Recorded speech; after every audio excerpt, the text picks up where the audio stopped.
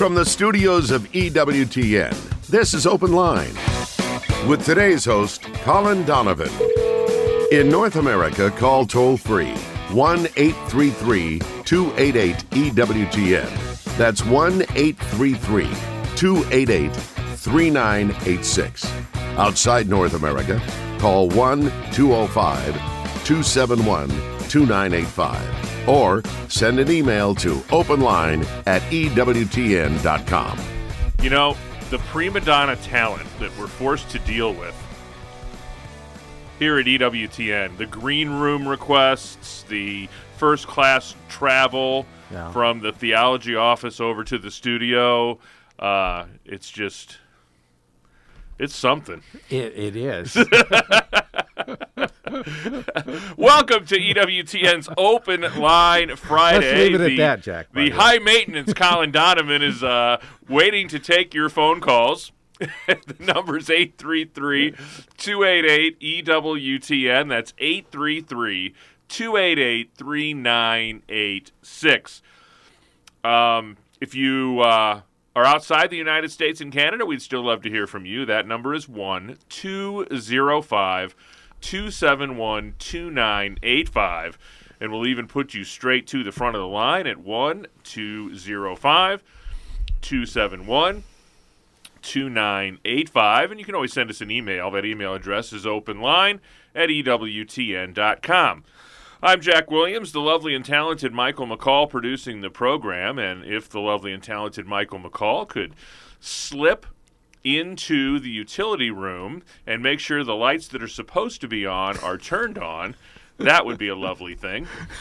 Matt Gubensky is screening your phone calls today, and our social media maven is Mr. Jeff Burson. So if you're watching us on YouTube or Facebook Live, you can type a question into the chat window, and it should get to us by the end of the program.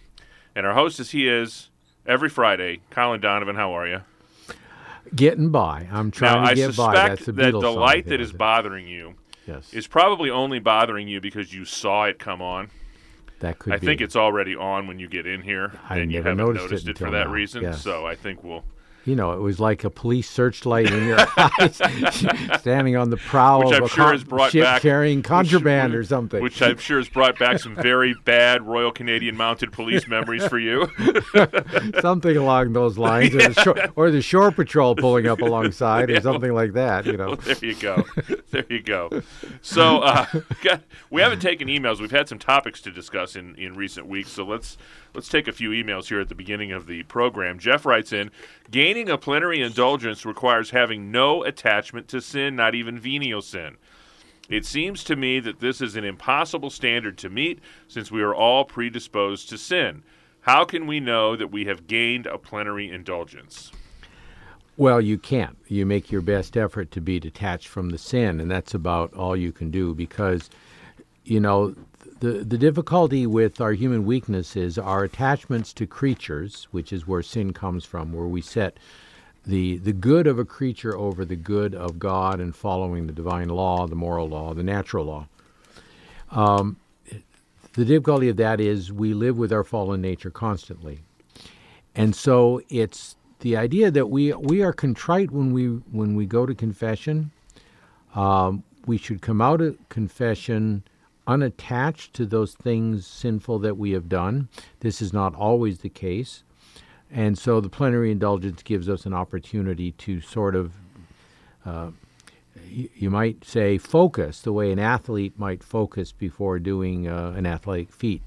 To focus on the moment and on God and His goodness, and to make as sincere as effort as possible to renounce our creaturely attachments which have been interposed a barrier between us and God, you know, and there can be many of them in each individual's life. And so we make the best effort to do that. And so in doing that, we cannot know with a certainty. The only thing we can know with certainty is the words which the confessor pronounces. In the name of Christ and the church, I absolve you from your sins in the name of the Father and the Son and the Holy Spirit. We take that to be a fact because acting as a minister of Christ, the priest does that.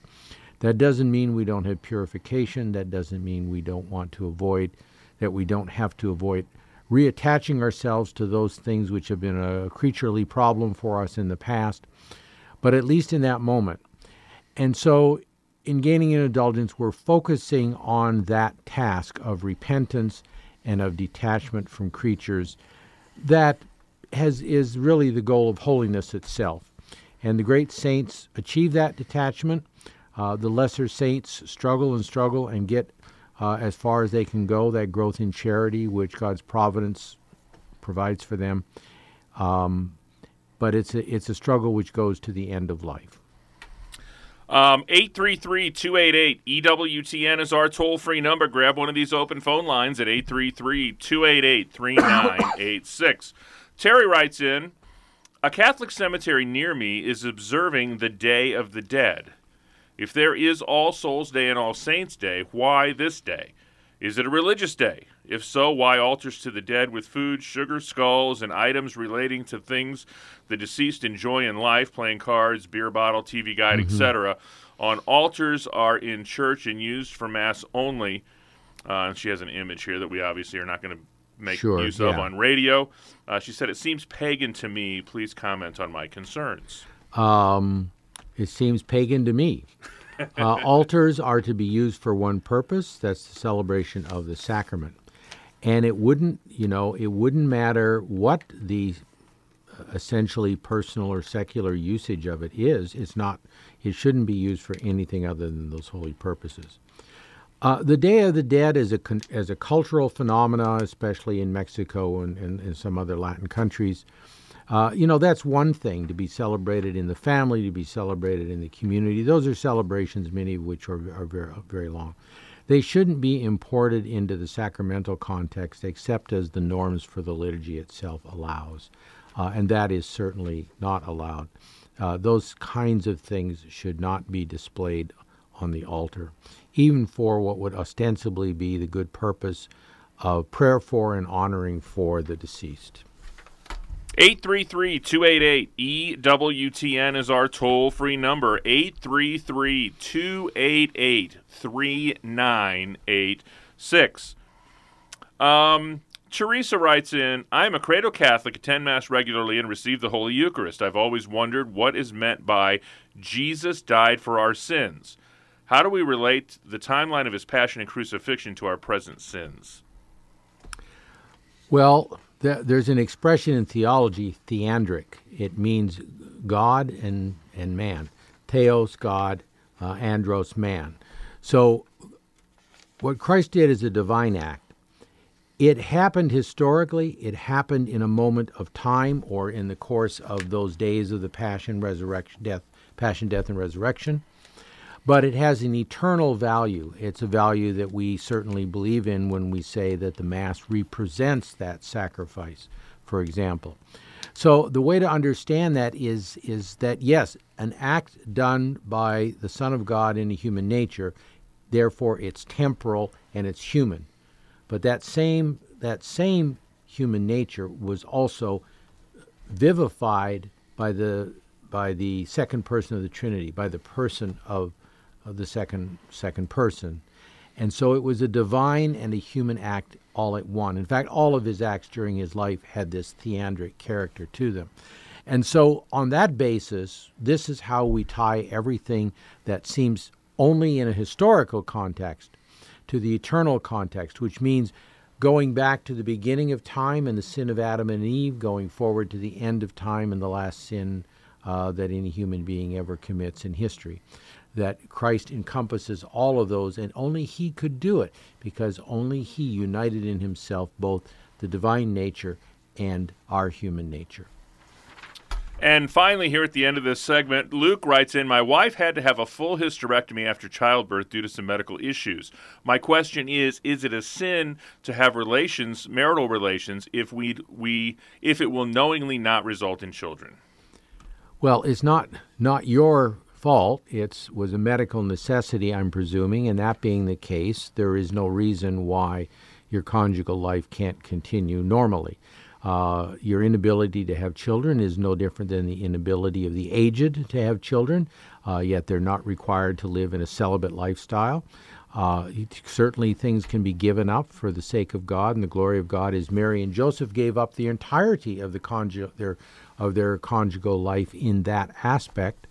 But you're under no obligation to do that. So from that point of view, there is no sin whatsoever in doing that. If there was some wrongness attached to the decision for her hysterectomy, which your question gave no indication that there would be, then that would be another matter. We can't knowingly do something, of course, hoping to benefit from it even though our motives were sinful. That doesn't sound like that was the case here, though.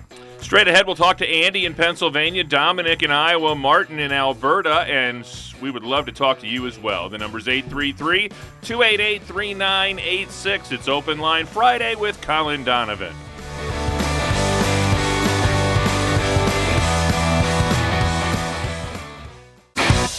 This is Open Line on the EWTN Global Catholic Radio Network.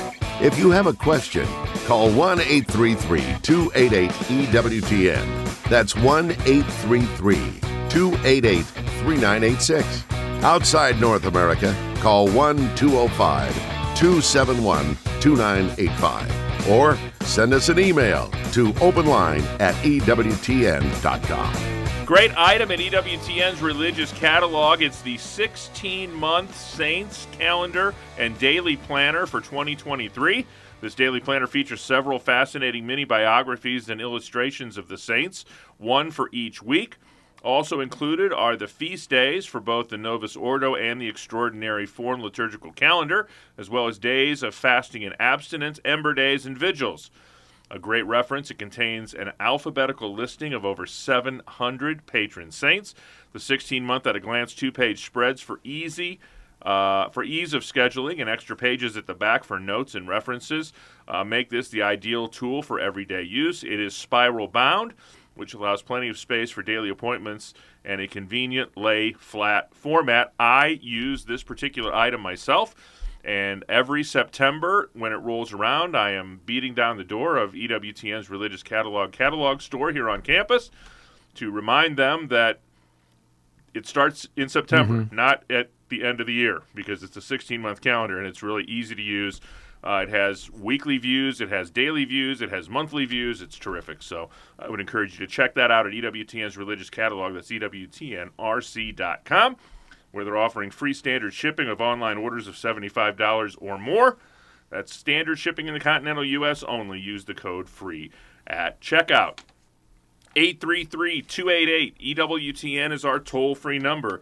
833-288-3986. First up is Andy in the Commonwealth of Pennsylvania, listening on Sirius XM Channel 130. Andy, you're on with Colin Donovan. Hi, it's Angie. My question was about the gospel readings for the Sunday Mass. My father attended Mass last week, and they just started the gospel reading, and it was not the usual reading. Mm-hmm. And then during the homily, the priest said the bishop had switched the reading, but he didn't explain why. And neither of us have ever encountered that before, so I was just wondering, is that a loud thing? Is it something that is done, and why would it be done? Yeah. I'm not sure. I don't recall exactly what the gospel was about that day. Normally, the gospel, the plan of the lectionary is something that is provided to the bishop's conference. It's, if there are any changes to it, it's by agreement with the Holy See. There might be occasions when the Sunday readings are different. For example, sometimes in a diocese, it may be in the cathedral, the dedication of that cathedral's feast day or some feast like that, or in a religious community. Sometimes they're permitted to have their saint, who is the founder celebration on a Sunday as well. There can be reasons why different, but then the whole liturgy is changed and not just a gospel. So I can't think of a reason why there would have been in this case. As I said, the lectionary and the order of the Mass is established for that particular Sunday of the year. What unique circumstances might have moved the bishop to do that. To that I can't speak without a lot more details. Thanks, Angie. We appreciate the phone call. That frees up a line for you at 833-288-EWTN. That's 833-288-3986. Next up is Dominic, a first-time caller in the great state of Iowa, listening on Iowa Catholic Radio. Dominic, thanks for holding. You're on with Colin Donovan. Okay. My question is, in the book of the Bible, 1 Samuel, chapter 28, verse 19, Samuel says to King Saul, "Moreover, the Lord will give Israel also with you into the hand of the Philistines, and tomorrow you and your sons shall be with me. The Lord will give the army of Israel also into the hand of the Philistines." Does that mean King Saul went with Samuel even after he did all those evil things, or did Samuel go to hell? I don't think it's being that precise. You mean, did Saul go to hell? I don't think it's meant to be that precise. Remember, at this time, the idea of going to the dead was the predominant one, Sheol in the Hebrew. So from that, it doesn't distinguish the way we do now in Catholic theology between heaven, hell, and purgatory. We see that also in the Gospel of Luke with the story of the rich man. We know certainly that there's a distinguishing between Lazarus going to the place of beatitude, the bosom of Abraham, and the rich man going to a place of suffering, Gehenna, as it would have been known at that time. So there was some kind of distinction, but I don't think that detail is really given to us, because simply, if you think about it, we can't know. You would hope that Saul would have been repentant for his sins. He paid the price of his attitude. We have to think of how he treated David, for example. And yet David did the upright thing, and when somebody came crowing to him that he had killed Saul, he saw the opportunity and took it. David slew him on the spot because Saul was still the Lord's anointed, and he treated him as according to the office which he had as king of Israel.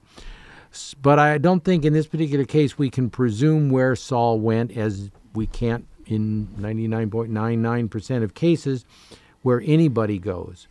Obviously, people who die notoriously in sinful situations probably are not unfairly judged to go to the other place. But on the other hand, we don't know that for certainty, and we wish the mercy of God for them. And I think we can wish that mercy for Saul too, because I don't think the text is trying to clarify that for us. 833-288-EWTN is our toll-free number, 833-288-3986. Martin is in Alberta, Canada, listening to EWTN today, or actually watching us on YouTube. Martin, you're on with Colin Donovan. Hi, guys. Glad to be on here. I was listening to your station the other day, and Father John Ricardo was made a couple of points, and one is that God loves you, right, as a person. And then his second point was the bad news is that, he created a perfect being, a.k.a. Lucifer, and Lucifer decided to rebel. Right, and his vengeance is that he wants to ruin this creation that God loves. So I'm just wondering. I think this is kind of a message that should be told to people, because it seems to be the society doesn't understand, one, that God is love and loves them, but secondly that the devil plan is to undermine God and bring everybody down to hell with him. So I just wanted to hear your take on this. Well, theologically, that certainly is what the Church teaches, that in point of fact, as a human creature, Adam and Eve, our first parents, were also perfect, as were the angels were according to their nature. But with this thing, freedom, that God gave us, which is a reflection of his own divine intellect and will, the love of truth and the willing of the good, comes the possibility of going against God. And the very first moral act of Lucifer was to do that, and the others followed him. They saw some good in it, the false good that we all see when we were just talking about creatures. Creatures are maybe good in their nature, but they're false goods if they pull us away from God. And so somehow the other angels saw that in Lucifer's decision not to serve. And likewise with Adam and Eve, drawn into sin by the envy of the devil, as it's been described, but also obviously by the temptation which Eve posited to Adam. Now the effect of that is, of course, that mankind's ability to see things is greatly weakened. Its ability to love correctly, to love the good authentically and truly and faithfully is weakened. And this is the same problem it was 10 minutes after the fall as it will be 10 minutes before the second coming. And that is the weakness of our human nature. And so we have to lead people to the point where they accept that God has, first of all, reality today. They have to accept the authority of divine revelation as God's gift to us to lead us along a path which brings us back to eternal beatitude with Him. There's a lot of ifs in that. How to get people to understand that. So the church does that by her teaching, and you'll see that in the readings at the Mass. You'll see it in the programming on EWTN and even other Catholic stations that are not part of EWTN, because they wish to reveal to people these truths. And our evangelical brothers and sisters who are doing this are also trying to do that. And of course, the Orthodox Jews would also like to see all mankind come to give the honor that is due to God, although they don't understand those questions as we would. So all of those who love God and seek Him would like to have others do the same. The trouble is convincing them. Just saying it to them will not convince them. I think the disorder in the universe is certainly a way to understand that. This often comes up just in the question of, well, why do people suffer? Is God is good? Why do they suffer? And that's a way of getting into this very problem which you talked about, that's called problem of suffering, or the problem of evil, because it goes back to the beginning, that the angels who were constituted to assist God in His governance of creation rebelled, or a portion of them. A third is generally understood. And these angels, whose then tasks in the universe were unfilled, had to be filled by others. And as Aquinas and other authors explain at length, this brought about a certain disorder. And so they have seeded disorder in the creation. And finally, through the original sin, they seeded disorder in us. And this battle is one the Church understands well. It's known as the mystery of iniquity, the mysterium iniquitatis, meaning that from the very instant of creation and the rebellion of the bad angels, this mystery is at work to destroy the plan of God. Just as in the mystery of piety, the mysterium pietatis, the good angels and all of those who seek God are trying to bring back to the Father, which is where the piety is owed to the Father, the head, as it were, the foundation of the Trinity and of all things. Bring back that piety, manifest that piety to God the Father through Christ in the Holy Spirit. We're trying to undo that. But you've got to lift the veil and get people to see these distinctions. Our enemies are doing it for us. Because surprisingly, every day I'm amazed at the extent to which they lift another little corner of the veil, revealing the mystery of evil at work in the world, and we're seeing it more and more. And I hope that will convince people, and I pray, and we're working here at EWTN to being able to do that. But God's grace is necessary, and their openness as well. 833-288-EWTN is our toll-free number, 833-288-3986. It's Open Line Friday with Colin Donovan.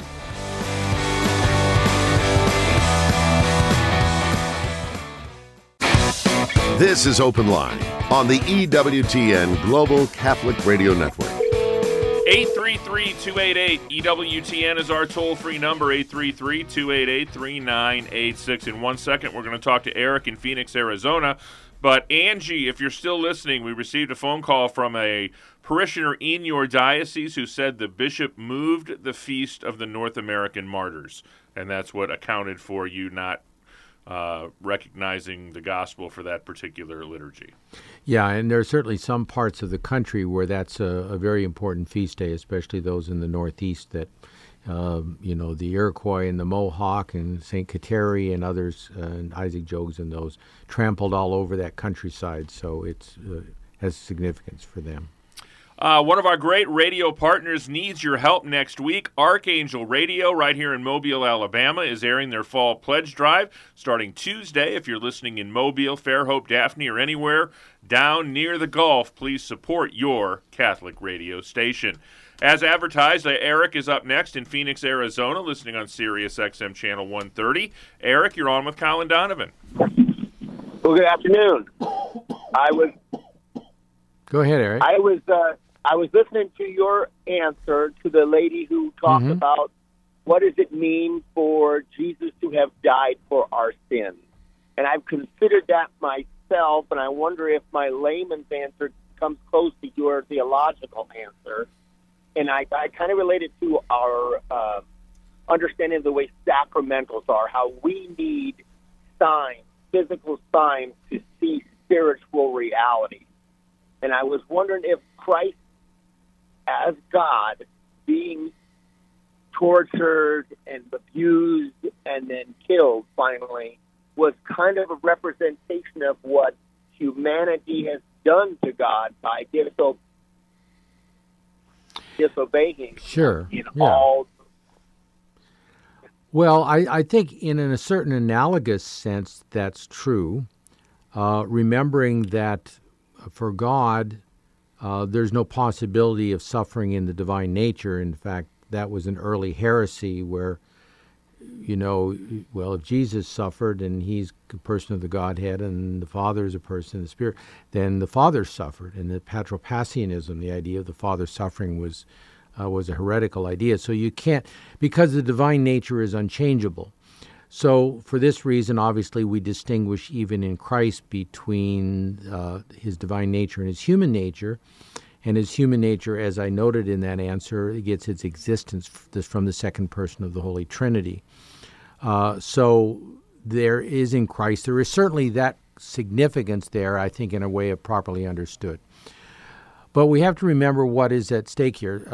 The other way of looking at that is sometimes we can view it as a question of love, we can view it as a question of justice. And the Church has gone back and forth between these ideas. Justice, obviously, the volume, if you will, quantitatively and qualitatively human sins from the beginning to the end of time. So how does one satisfy the justice? And then on the other end of it, the love with which God first gave us these prerogatives of intellect and will, and the freedom, then the ability to know things and the freedom to do things and to judge things based on that. Yet he did it knowing all of what would come to pass.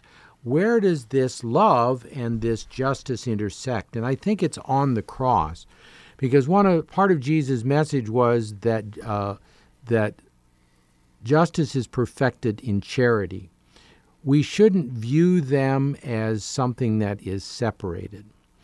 So on the one hand, you do have, as you noted, Jesus himself was perfectly innocent, and so all of the sins of mankind, heaped upon him. And we see the marks of that. Devotionally, we often think of that in the wounds of Christ, in the hands of Christ, in the open side of Christ, this cost of our salvation. And so, yes, it has that devotional purpose to us. And it has that purpose of showing that sin always needs to be repaired. And so from that point of view, certainly Christ repaired for the insult of the disobedience primarily, the disobedience that is involved in every human sin and every angelic sin, for that matter, that is committed. So he repaired for that. But he didn't do it as a judge just sort of balancing this. He did it because he loved us, because the Father loves us and sent his Son, and the Holy Spirit brought that about. And with the Father, Son, and the Holy Spirit, we're brought back to the Godhead. And so that's what the charity does. But there's always, I think, that element of the cost of it, the reparative value of it, the effect which our sins have had.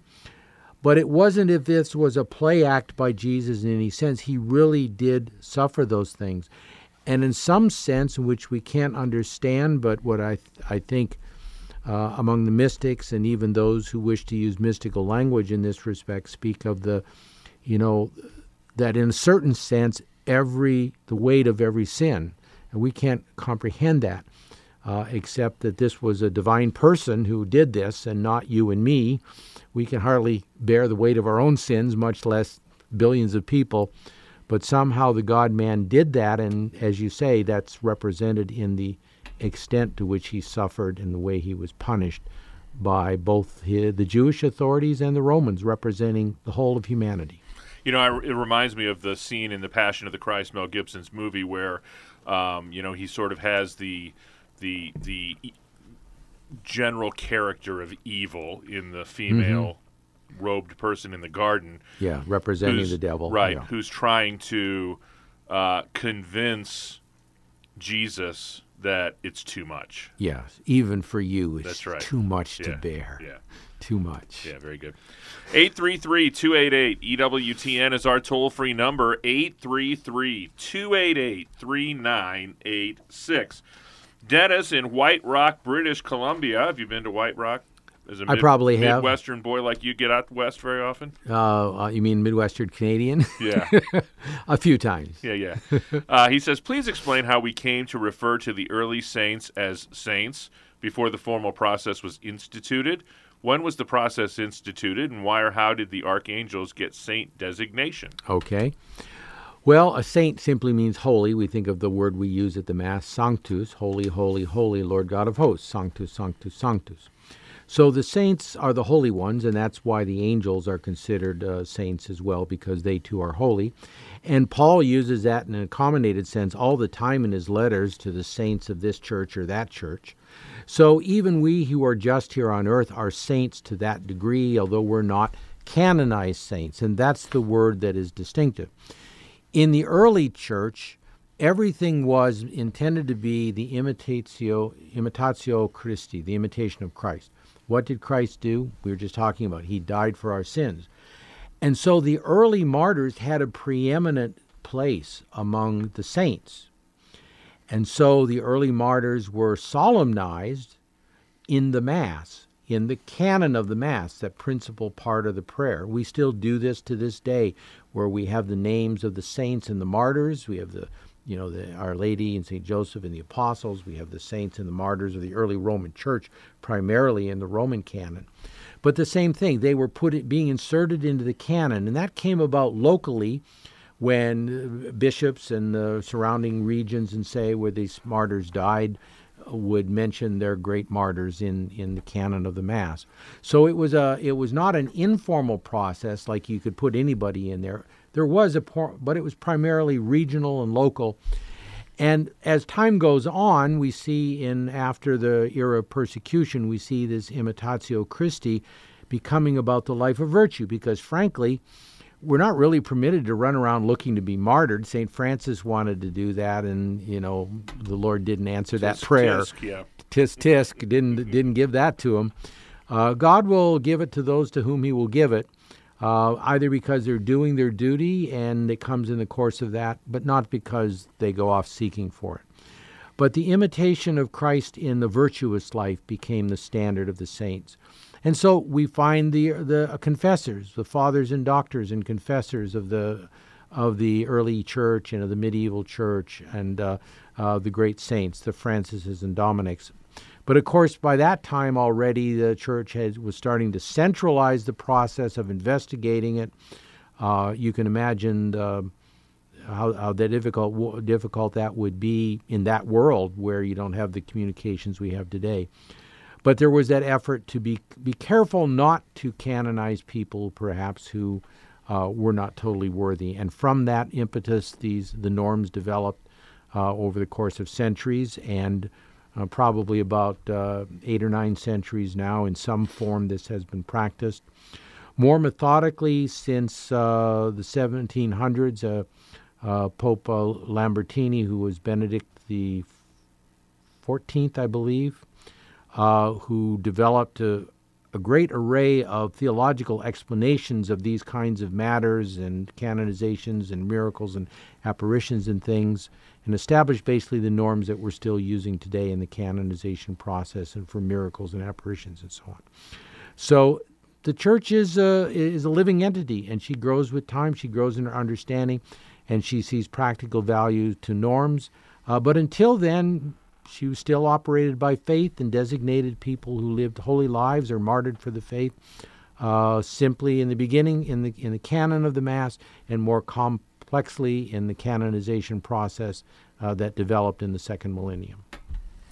Next up is Spencer, a first-time caller in Chicago, Illinois, listening on WSFI Radio. Spencer, you're on with Colin Donovan. Hi, Colin. Good afternoon. Yes. I have a question about the so-called Gospels that were written by other people. Like they say Mary Magdalene wrote a Gospel, Thomas wrote a Gospel, some say even Judas. I dare not read them because they're not in Scripture, but I was just wondering if you know why they were put into Holy Scripture.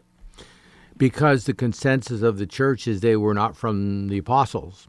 Many of them, I think, came about in the 2nd century. They had Gnostic origins. Remember, the Gnostics were a group whose salvation was based on the knowledge. They had the perfects, they had the beginners. So the penitents, I think, might have been the middle one there, or the first one. But they had different levels, but it wasn't really about grace and the gift of grace, but it was about how much you knew, and you had to be among the perfect and so on. And so these things come out of that ambient, and the Church simply rejected them. They acquired no universal value or fame whatsoever. A little bit of nod has been given over the centuries to the the Gospel of James. It's apocryphal, but yet we know that there are some things of historical information in there. Our names of the parents of Mary, Joachim and Anne, come from that. That probably came about because they were already known and they got inserted in that, and not the other way around, that the Church looked to that pseudo-evangelium for information. But for the most part, the Church made those decisions, and it was the consensus of the bishops of the day just to ignore that stuff and shove it off in a corner. Just in general protocol, the next email on the stack, why isn't the Book of Enoch included in the canon of Scripture? That's at the other end of the date line, because that's before Christ came, and that is one of the intertestamental works. Now, it records certain things which have ancient interest to those who study the angels, because that and the Book of Jubilees and others, I think, have a lot of the Jewish, not history or theology per se, but myths about the angels and those kinds of things. But they were never accepted really either by Christians or Jews, although there are some of, I think, the smaller Eastern churches, if I'm not mistaken. I'm not sure if the Ethiopian Copts or some of those have found value in some of the angel names that are listed in there. For example, the 4 archangels that we don't know and we're not permitted to call upon because we don't have their names out of sacred Scripture are in that, and are sometimes used even in the sacraments in those churches. But in the Roman Church, that's never been allowed because those have never been accepted. Those intertestamental works which preceded the Christian canon and those post-testamental works that came about as the Apocrypha afterwards, like the Gnostic writings, the Church just ignores them. They are of interest to scholars, however, but for any historical information and factual things they can get out of them. Thanks, Spencer. We appreciate the phone call. 833-288-EWTN is our toll-free number. Still time for your calls at 833-288-3986. Be sure to check out the Catholic Sphere. this Sunday afternoon, 2:30 p.m. Eastern Time. This week, your host is yours truly, and I'll be talking to three of the ladies of Catholic radio, my lovely wife, Johnette Williams, Teresa Tomeo, and Debbie Georgiani, retrace their steps on their way to the Catholic airwaves. That's the Catholic Sphere, this Sunday afternoon, 2:30 p.m. Eastern Time, right here on EWTN Radio. Next up is Brandon in the great state of Oklahoma, listening on Oklahoma Catholic Broadcasting. Brandon, you're on with Colin Donovan. Hello. I have a question that I have been wondering about. What did Jesus mean when he said that we're to deny ourselves and take up our cross daily and follow him? Like, what is that? Mm-hmm. What did he mean by that, and how do I do that? Yeah. Well, sort of tie some of the subjects together we were talking about earlier. You know, I talked about Jesus doing these theandric acts, divine and human. One of the theandric acts he did was to, at every moment, perfectly obey the Father. The good angels do this as well. In fact, in the Our Father, we pray, Thy kingdom come, thy will be done on earth as it is in heaven. The only creatures in heaven other than God at that time were the good angels. So we are called to that perfect obedience. Now, we see what perfect obedience of the absolutely innocent human being brought upon him. So I can guarantee you that in the normal course of things, if you're just trying to avoid sin and do good, you will have many enemies and you will have many crosses. And I think the first thing that Jesus is asking us to do is to be faithful to God, faithful to the gospel, faithful to the church for Catholics, faithful to our hierarchy as Catholics, faithful to the sacraments, to prayer, to doing the penitential things the church asks us to do. All these things. It's that fidelity first of all, and with that will come the cross. You know, if you're a priest, the cross will come. I just read something just today that one of the things priests are most scared of today is the false accusation. And we know that the false accusation of a sexual abuse of some kind or other has been posited. It's a way of getting back at the church. It's a way of getting money out of the church. Now, there are true cases, obviously. Priests can be guilty of those things, but there is also the false accusation. And good priests are worrying about that. That's got to be a cross, added to the crosses of the ordinary duties of the pastor or the bishop or the pope, for that matter. And so, if you're married, there are going to be crosses with that, the sickness of spouse and children and yourself. So, whatever walk of life we're in, there's going to be those things which require of us to sort of man up, be faithful despite the difficulty of being faithful, especially in sin. And there's an interesting aspect of that in that if you're familiar at all about the apparitions at Fatima in 1917, and you can find that on EWTN's website at ewtn.com/Fatima if you want to. One of the things that Our Lady asked was to do penance. And the young woman, then young woman of 10, Lucia, who went on to become a sister and then a nun and a saint, I think, in her own right, and to continue to have conversations with our Lord and Our Lady, one of which was to ask what penance should people do? And the Lord's response was, the penance I ask is to perform the duties of their state in life. So the first penance we can do is to be faithful to the commandments of God, to be faithful to our obligations to the society, to the church, to our families, and to others, to do the things which our vocational call demands of us.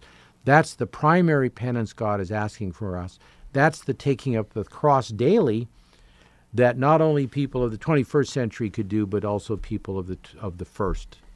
And so that, I think, is what Jesus is asking you to do in taking up your cross daily and follow him, is to those obediences, and the cross will come, and all of us find that very quickly.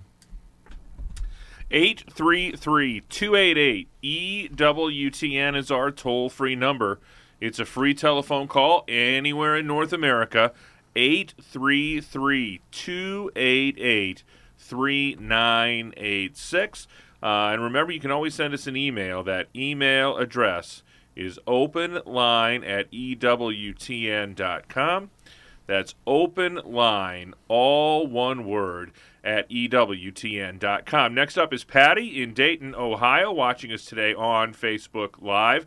Patty, welcome to the program. You're on with Colin Donovan. Hi.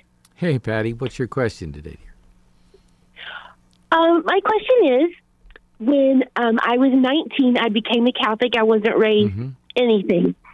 And I got divorced in the 70s. I'm old. And so the priest told me not to come back. I was very devout. And the priest told me, don't come back to church, don't receive communion. And I had to just leave. And I mean, I could have went. I moved away. I could have just showed up at a Catholic church, but I didn't do that. I stayed away. But now that I'm older, I want to come back. I feel like this is an unresolved thing. Like before I go home with Jesus, I want to resolve and make peace with the church. Yeah. I don't know how. Yeah, and the first thing, and you were given bad advice, because whatever this priest said, a pope said, and it's Pope John Paul II in a wonderful document on family life in the world, Familiaris Consortio from late 70s or 80s, I think.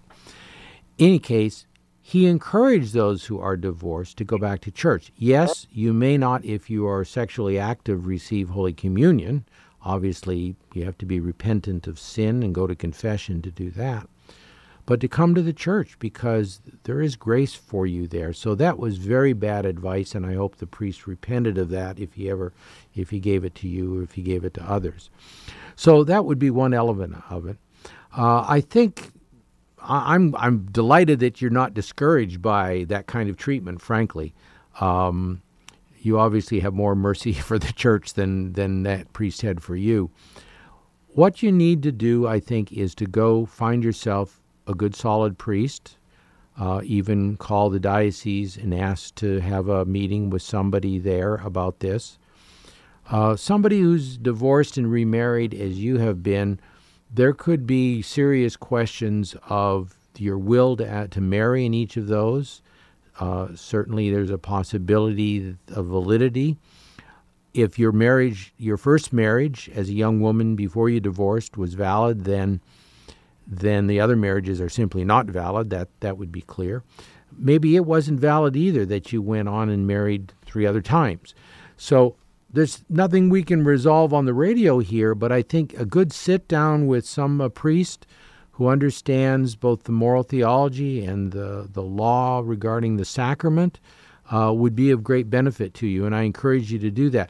And I encourage you to get to Mass this Sunday and get a rosary maybe, and if you're not in a position to go up to communion, if you are not living with somebody and you're simply separated from that first husband, not living with him either, then you are free to go to confession and be reconciled with the church. That is clear, which means just that resolve not to sin.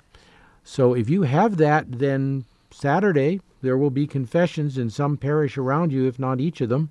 That is something you can avail yourself to, because that is the process of getting back to the church, frankly, is you're a baptized Catholic, and you can make a good confession, and you can return to the practice of the sacraments, which would allow you to return on Sunday and receive Holy Communion, and then you can also go from there and deal with the situation of the marriages. But the main thing is, if you're living singly without any kind of, relations with somebody, sexual relations with somebody, then you should be able to settle that in the confessional as soon as tomorrow. And very quickly, Colin, I'm going to ask Courtney's question for him. He is in Union County, Kentucky, listening on Eucharist Radio, and wants to know the Catholic Church's teaching on Noah's Ark. It's in the Bible. Something happened. The peoples that are described there, we assume, came from it. I think the greatest debate would be whether it's speaking of the peoples of the Mediterranean basin that were known to whoever wrote that down, or of the whole world. We know that in the Americas, for example, or in Australia and other places, there would have been people living. We don't have to resolve those historical questions, but I think we take it at historical value in some relationship with the peoples of the Middle East, and I think that's our starting point for understanding it. Were there snakes on the ark? Good question. There must have been. They're here now. They never made it to Ireland after that. On behalf of our host, Colin Donovan, our producer, Michael McCall, call screener, Matt Kubensky, and our social media maven, Mr. Jeff Burson, I'm Jack Williams. Thanks so much for tuning in to EWTN's Open Line Friday, and thanks for another great week of EWTN's Open Line. We'll be back at it again on Monday with Father John Trigilio. Until we get together then, God bless.